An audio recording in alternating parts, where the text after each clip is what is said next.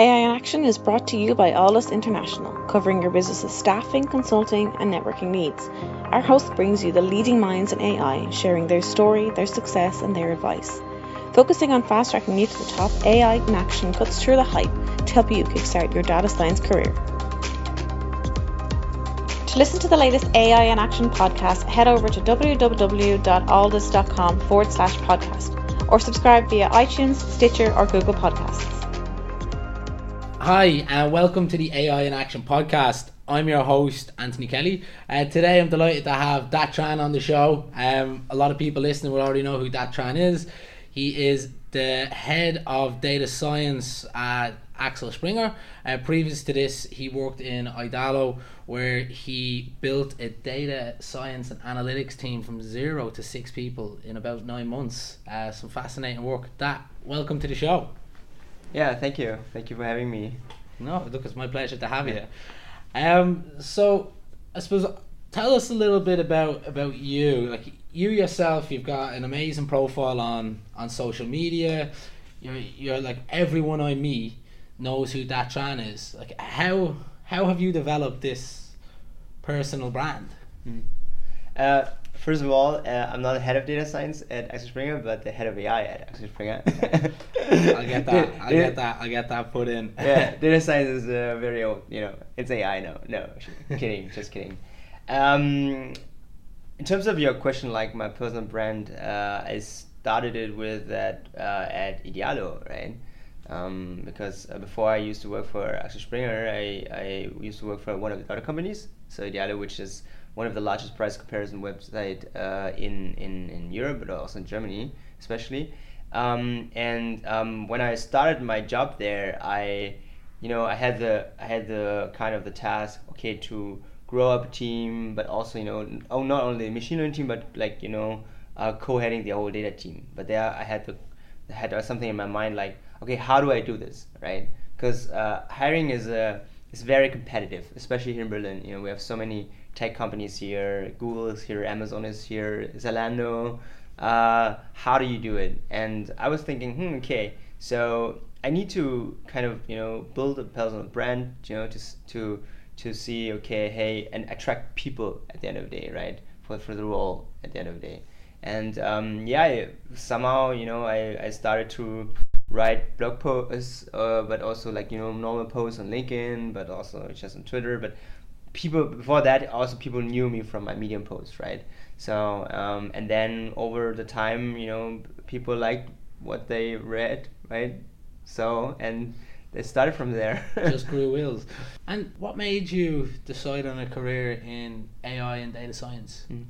It was not really straightforward. During my undergraduates, I used to cool, I have to go into investment banking, and I've been there, so I've been to it's pretty different. Yeah, to many different like big banks, right, like Deutsche Bank, but also Jefferies.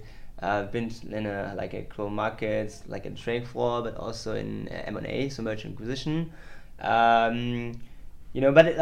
I did a lot of internships, and after that I realized I just don't want to do that.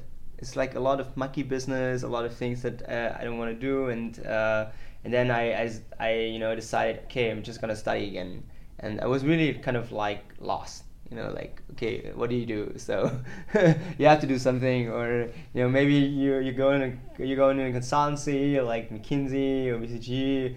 But then I doing workshop there, meeting the people. I was also like, okay, is this something that you want to do for the rest of your life, or something else? And then but there are also other stuff, trying to co-found some startups. I mean, we're in Berlin, right? Everyone wants to create a startup here. But then also didn't really work out because I didn't really find good co-founders who really, had the passion basically to stick around, right? But during my graduate studies, I majored in operation research, which is like kind of applied mathematics, and it involves a lot of optimization problems already. And then I had a friend, he majored in statistics, and he told me, wow, I just did this amazing course by Engineer, look it up, it's a machine learning course, so try it out. And then I just fell in love with this area, right? So, and then after that, I tried to read anything that I just grabbed, right? Any book that I had, any article that I had, any paper that I just found out. So and I learned everything by myself at the end of the day. What I really wanted to understand from you as well, and really get an idea, is that when you joined Idalo, you were very successful in creating a team, creating a roadmap. Not that you hadn't got previous experience in doing it, and a lot of people don't when they're doing it. You know, how did you define or set up a data science team and strategy to go, yeah, I think this will be successful, because there's so many ways you can get it wrong. Yeah. I mean, strategy it's very difficult at the end of the day, right? Strategy is something that you have to try out. I mean, if you organize a data science team, you can organize it in many different ways, whether it's a centralized team, whether it's decentralized, right, or like a mix of both of them. For myself, I would say there was no like holy grail, do the central team and you'll be successful, or do the decentralized team, then you'll be successful, right? I was just thinking, since it's a new team, it makes sense to centralize it first, right? Because at the end of the day, if you are decentralized, you're working rather in the product teams, right? Or in the teams itself. And the problem is, how do you find a balance that they stick around, they learn from each other, and have a certain culture? And this is the thing, culture is the most important aspect here, right? So if you create a central team and get this culture right, in the future you can progress to be a more decentralized, data science or machine learning, what we call it, right? And then people adopt what are you supposed to do in this area, right? And that was my plan. It was not like, you're going to take the central team and then it's going to work out, but just try it out. And at the end of the day, my plan kind of also worked out pretty well, because the team created a lot of buzz in a way that, we put a lot of things in production. We had a real impact on the business at the end of the day. And then if you kind of achieve this, right, there's not a problem of like have a central team. But then over the time, we also realize you cannot scale this way. If you have a central team, you're only as much as you are, right? So in order to scale, we had kind of this data science advocates or software engineers who wants to become data scientists. And we had a couple of teams, like the travel team, but also a team that we call product discovery there, which we're doing most of the stuff on the front end side. We had some engineers who converted to become data scientists, and but of course they're not like the core data scientists who still take the research and like the most recent research and put it in production. But they are like good at maintaining it, but also advocating us, and also like using what we are building at the end of the day. That's a very good point, and it's a culture point, and you mentioned it, but like there's so many companies who are coming in saying, yeah, let's jump on the AI data science bus. Everyone else is doing it. We're falling behind. I'm going to hire 3 data scientists, and we're just going to have a product. But there's obviously issues. The data scientists, they go to university. They come from other businesses where they don't work with product teams. They're not used to it, so they're not going to have a culture. What steps did you take to ensure you were going to have a product and data science collaborative culture? And obviously it worked, because you had software engineers want to get into the data science team, obviously because they're like, oh, these guys are the team that I want to work for. They're making the biggest impact on the business. Yeah. Like for your first question, like how companies can start with data science, I think it's a chicken and egg problem, right? So you need a very good person at the start who defined what is culture and how do you want to go, and what is a good like balance of team, and what skills you actually need. But that person to find is very difficult, because we don't grow on trees at the end of the day. In terms of how I do is I'm a big fan of the balanced team concept. So this is something that I experienced during my time at Pivotal Labs already. So where we had like different roles, like software engineers, product designer, product managers, data science, maybe also data engineers, and whichever role that is actually necessary basically to create such an environment, right? And basically, for me, when I do something and whenever I thought that was important, I always considering that you need different roles to do something. And most of the big companies, what they do is they create isolated teams, right? So I've seen a lot of big corporations, they hire 1 or 2 data scientists, they put them in a corner and like in an R&D team, and then they're like, okay, wow, now you have to do something. But the problem is you can't do something if you don't really impact the product, if you don't really impact the business at the end of the day, right? So you need to understand it, you need to bridge the gap and not like have them isolated in some corner. Now, I think, there's a lot of cross-learning that data scientists need to learn off the product guys, because they need to really understand how the product is going to essentially be used. There's a lot of times where the product's not always used in the most rational way. Humans can do any sort of action that you're not designing the product to be used by, but as a technical person you might just build it to be fit for its purpose. This is what it's going to do, this is what we want it to do, this is the way we want it to be used. It's not always going to be used that way. So cross-collaboration teams are really good for that.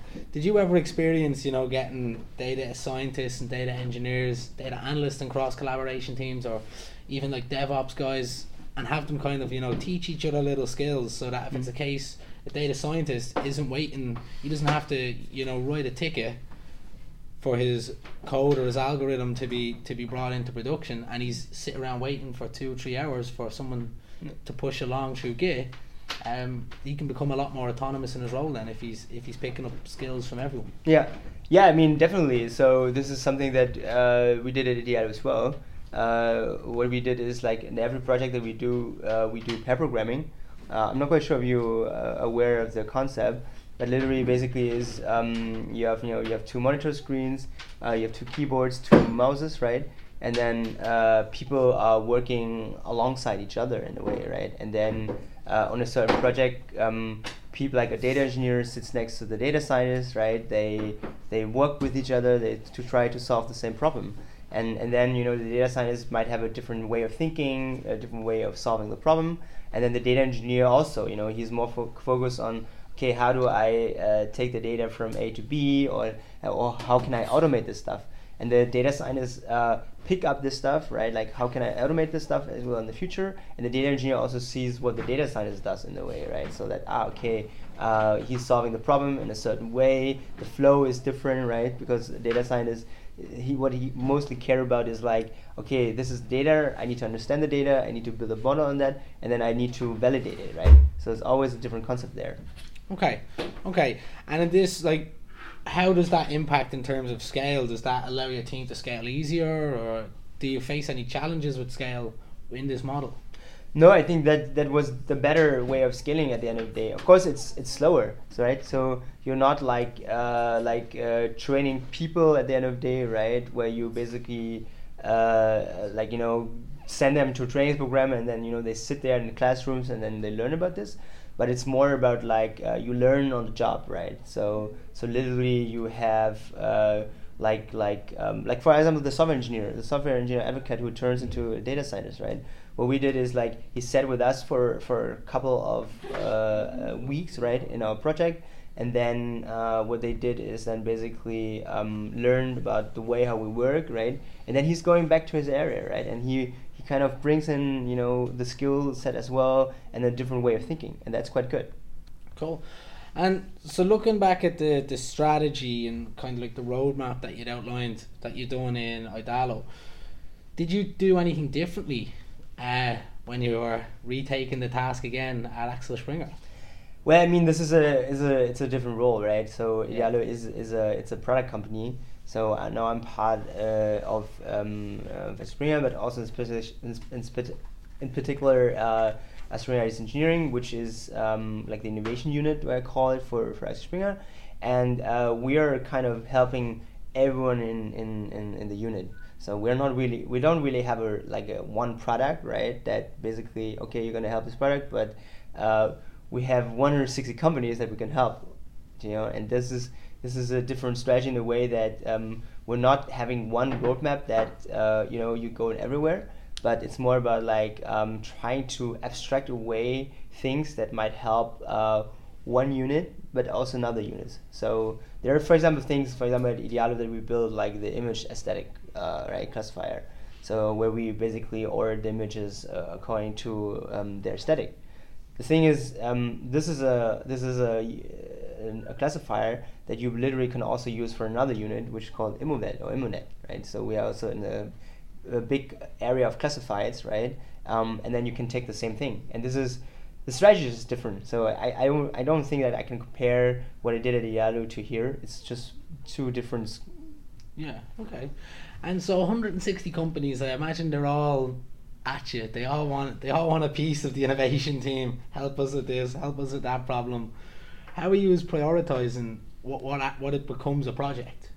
Well, I mean, not everyone is coming to us at the end of the day, right? So that's a little bit easier. The second thing is, I would say it like there's a lot of requests that is kind of difficult, right? Because it's like, okay, can you please help us automate this and that, or can you predict churn or customer lifetime value?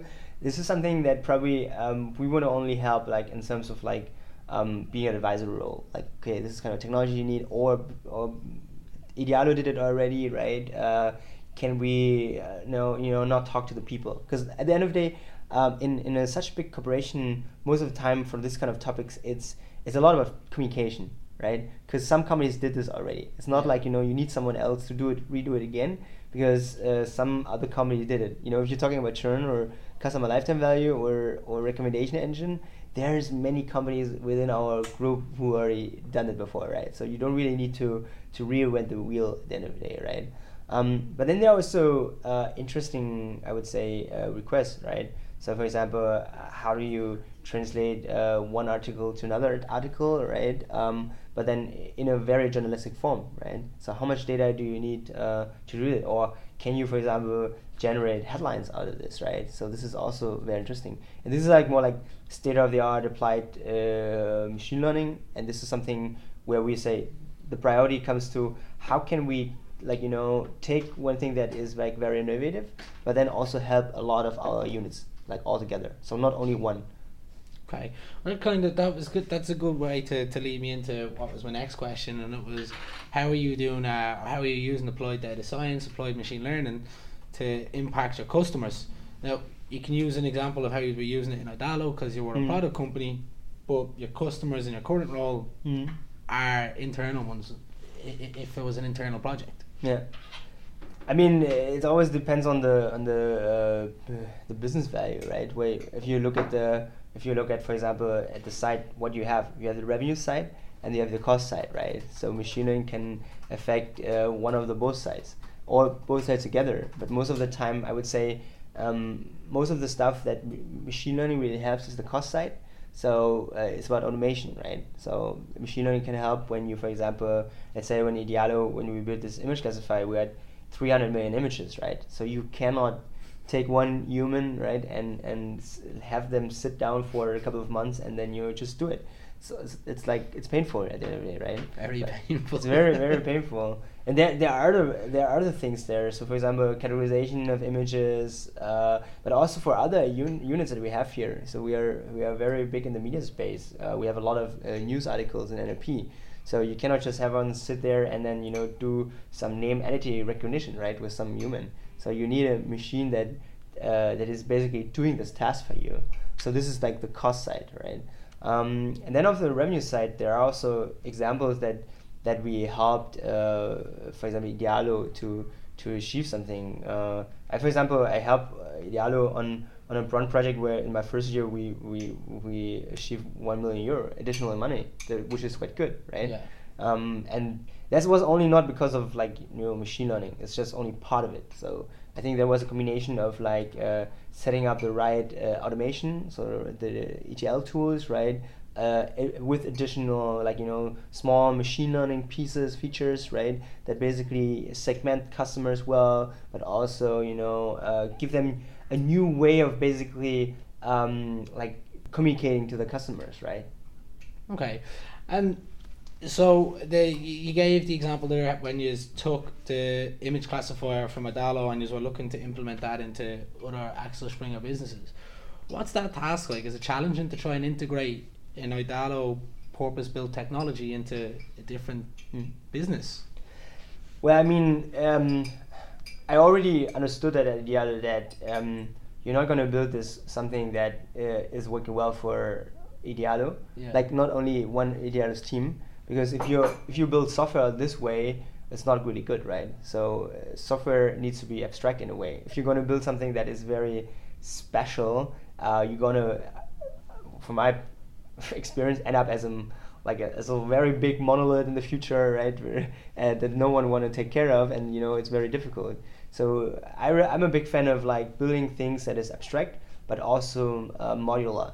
So that means you can take one piece, another piece, and then you stick it together, right? Or you do something that works well on other areas. Which means, for example, even when you think at Idealo, it's like a lower scale of like a big corporation for any other group level, right? So let's say we have Welt Bild as a newspaper outlet, right? We have Stepstone, we have Immowelt. I would say they are like the teams that you have at Idealo, right? So different teams have different requirements, and of course you're gonna start with one team that has a certain requirement, but then you also need to think ahead. Hey, cool, you build this for this one team, but would it be also very beneficial for the other team to use it, right? And we always, build things in that scale, and that level. Otherwise, you will always end up having a special tool that only one team uses, and that's it. Yeah. So how are you making, or how are you producing this abstract, flexible style software? Well, I think you have to be very visionary about this, and have kind of a long-term vision about this kind of tools, right? What you're going to build. So let's say, for example, when we build Image ATM, which is a image classifier, like kind of workflow that you can use to train these models, right? I mean, one thing, like probably a machine learner would ask me, why are you building this? It's so easy. Image classification is a solved problem, right? You just take a Keras model, you take a pre-trained model, you put it in, right? And then let's say, I don't know, you want to train to classify cats and dogs or whatever classes you have, right? It's very easy, right? But the biggest problem is it's a pipeline. If you have to, for example, to do it like for 2,000 classes or 5,000 classes, or let's say here, in the Axel Springer group, we have so many of these problems.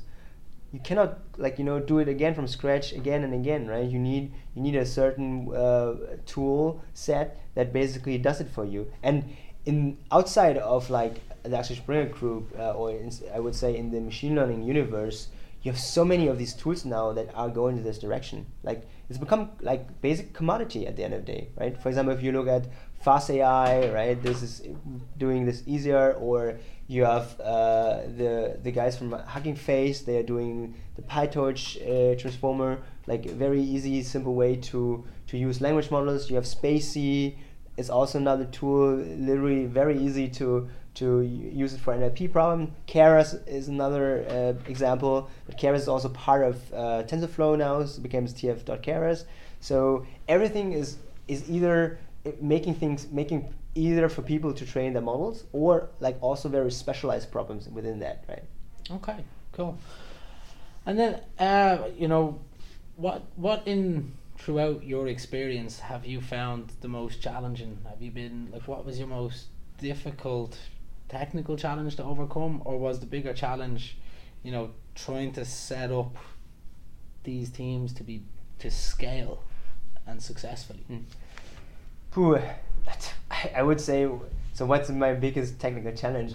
I think every technical challenge can be solved in some way, right? So there's no one technical challenge that we cannot solve. Of course, one technical challenge that we had the most was when we had to scale in a way when we need to predict 300 million images in a very fast time. So we had to find solutions how to do that, and it took us quite a while. So we used Kubernetes, which is kind of PaaS, so platform as a service tool, basically to abstract away a lot of like how your application looks like, and also it handles the scaling and everything else. But there the problem was like we didn't have GPUs there, so we had like little models like MobileNet who have less parameters, and then we had 100 containers to predict those 100 million images.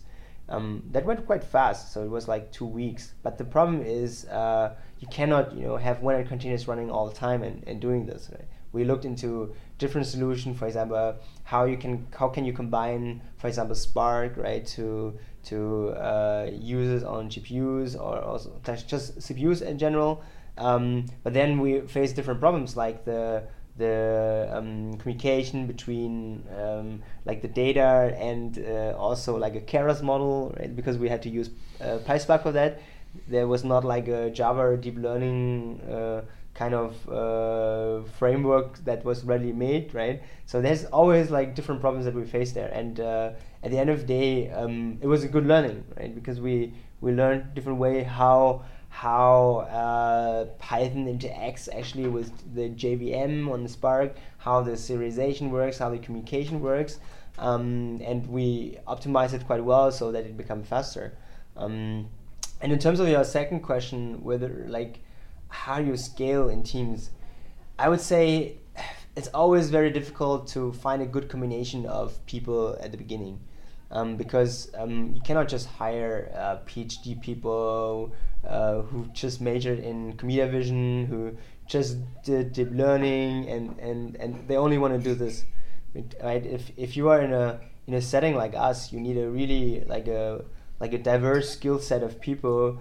For example, someone is interested into distributed computing, someone else understands NLP quite well, someone else understands computer vision quite well, and then you can pair these people together. At the end of the day, the concept is always the same, right? So you're always doing the same thing, but you need this different skill set to mix them together so that they can grow.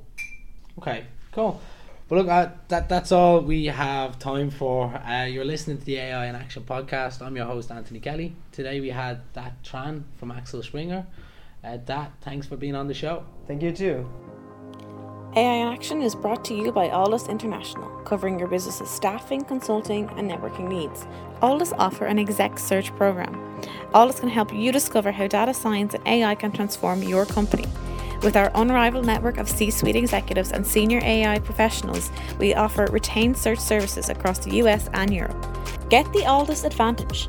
Become a member of the Aldus community and enjoy some of the following: AI meetups. Once a month, our community gathers to listen to some of the leading experts in the world of data science and AI. Our speakers come from all over the world, including Dublin, Boston, and Frankfurt. We also have our AI mentors. Our experts will provide mentoring to Aldus members. And don't forget our AI in Action podcast. Each week we have guests from all over the world talking us through their education, career, and more. Become an Aldus member and get the Aldus advantage. For more information and to sign up for our newsletter, log on to www.aldus.com. That's www.aldus.com. Aldus International, empowering through AI.